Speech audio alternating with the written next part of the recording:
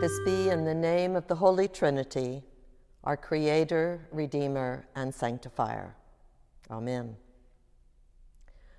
Our Book of Common Prayer is filled with instruction and with recommendations. In the instructions for the ordination of a deacon, 3 lessons are to be read.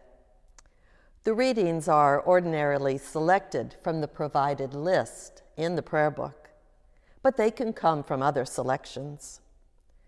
The first of the 2 recommended readings from the Old Testament is today's reading of Jeremiah's call from God. And while my classmate Tracy and I, at our ordination to be deacons, would have preferred a scripture reading of a young girl answering God's call, we found Jeremiah's humble reluctancy fitting to our calls to ordain ministry, where we, too, each felt like an unprepared child. I grew up in the Episcopal Church, and I think of my childhood and youth in the church as a time of learning. As an adult, I broadened my learning from books to experiences, through opportunities to serve in my church and in my communities. I chose activities that were of interest to me, like transcribing books into Braille, or activities that someone asked me to join, like the Altar Guild and the Sunday school staff. I certainly didn't have a dialogue with God about it. My attitude was, I have no idea what God wants of me, but hopefully at the end of my life, God will say it was good enough. I hid out in my ministry, not even putting that name to it. Had God spoken to me, I very well may have said, "Ah, Lord God, I am only a child. Let me be." But then I was asked to contemplate the diaconate, and I knew that I would be expected to look at myself and my relationship with God. I had to come out of hiding. I poked my head up, and God said to me, "Oh, Nancy, there you are. I've been waiting for you. You can do this, and I am with you." God eased Jeremiah's concerns and said to him, "Do not be afraid, for I am with you." God stayed with Jeremiah throughout his ministry. God let Jeremiah know that God would go with him where he was sent and would be given the words to say. Jeremiah learned, with God's help, to be a great prophet. Jeremiah, however, was not a mannequin for God. A commentator for the Common English Women's Bible remarks that there are times when Jeremiah's voice is indistinguishable from God's, and the anguish of one represents the suffering of both. Yet Jeremiah also laments and complains to God, providing a model for those of us today who find ourselves in impossible situations and have no other outlet but to vent those frustrations to God.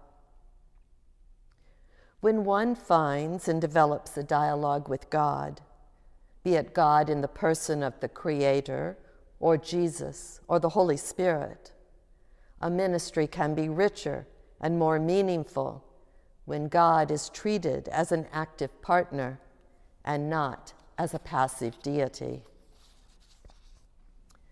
When I came to St. Mary's and settled in a bit, years before I was ordained, I was asked by Deacon Penny to help with a spirituality day hosted by the Episcopal Churchwomen.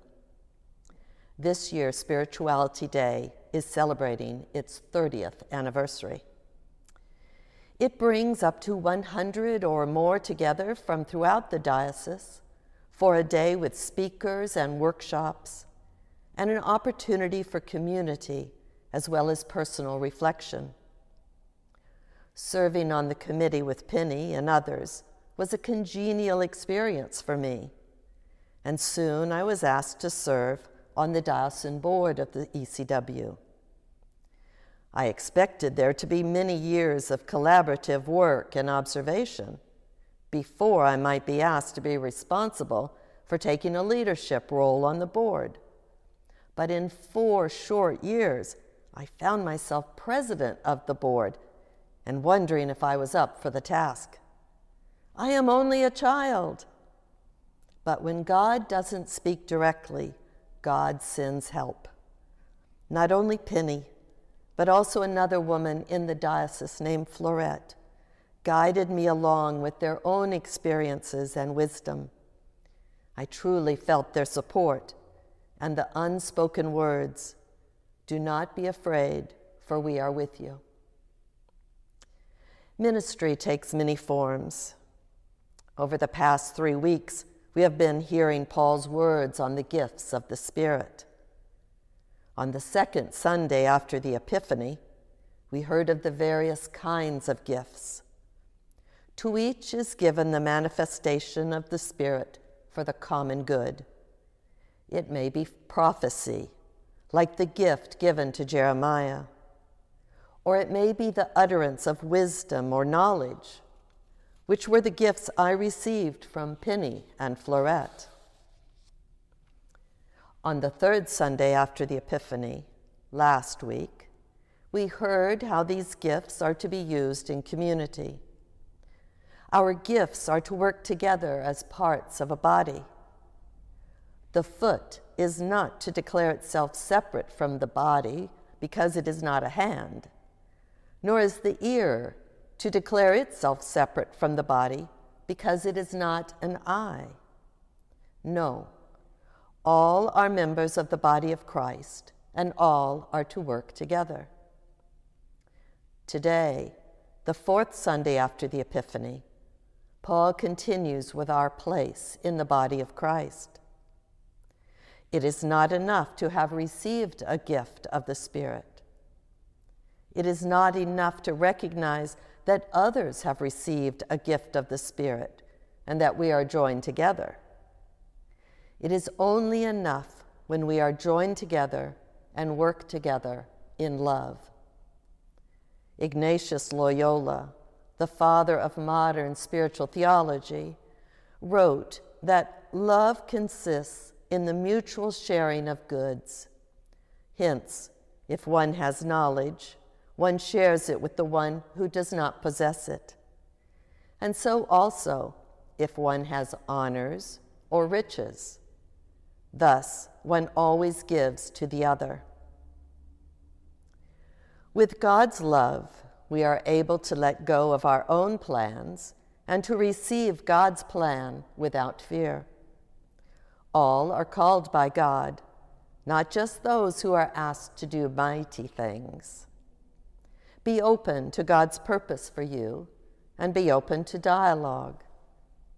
At this point in your life, it may be time to share the abundance you have received, to be used for God's work in the world. Share your wisdom and knowledge with those who are just now learning their childhood learnings and are finding their way in God's call to them. And that may be you, ready to take risks, as Jeremiah does, to speak out to the world on what needs to be corrected, to take action for the poor, the lonely, the sick, and the bereaved. Know that God is with you, and this community is with you. We take different paths, but we are together on the journey of God's loving call to us. And what if it isn't God's call after all? What if, like me, you just hope that God says at the end of the day, it is good enough? Verna Dozier wrote in her book, The Dream of God, concerning that hazy mirror from Paul's letter to the Corinthians. We always see through a glass darkly, and that is what faith is about. She continues, I will live by the best I can discern today. Tomorrow, I may find out I was wrong. Since I do not live by being right, I am not destroyed by being wrong. The God revealed in Jesus, whom I call the Christ, is a God whose forgiveness goes ahead of me and whose love sustains me and the whole created world. Amen.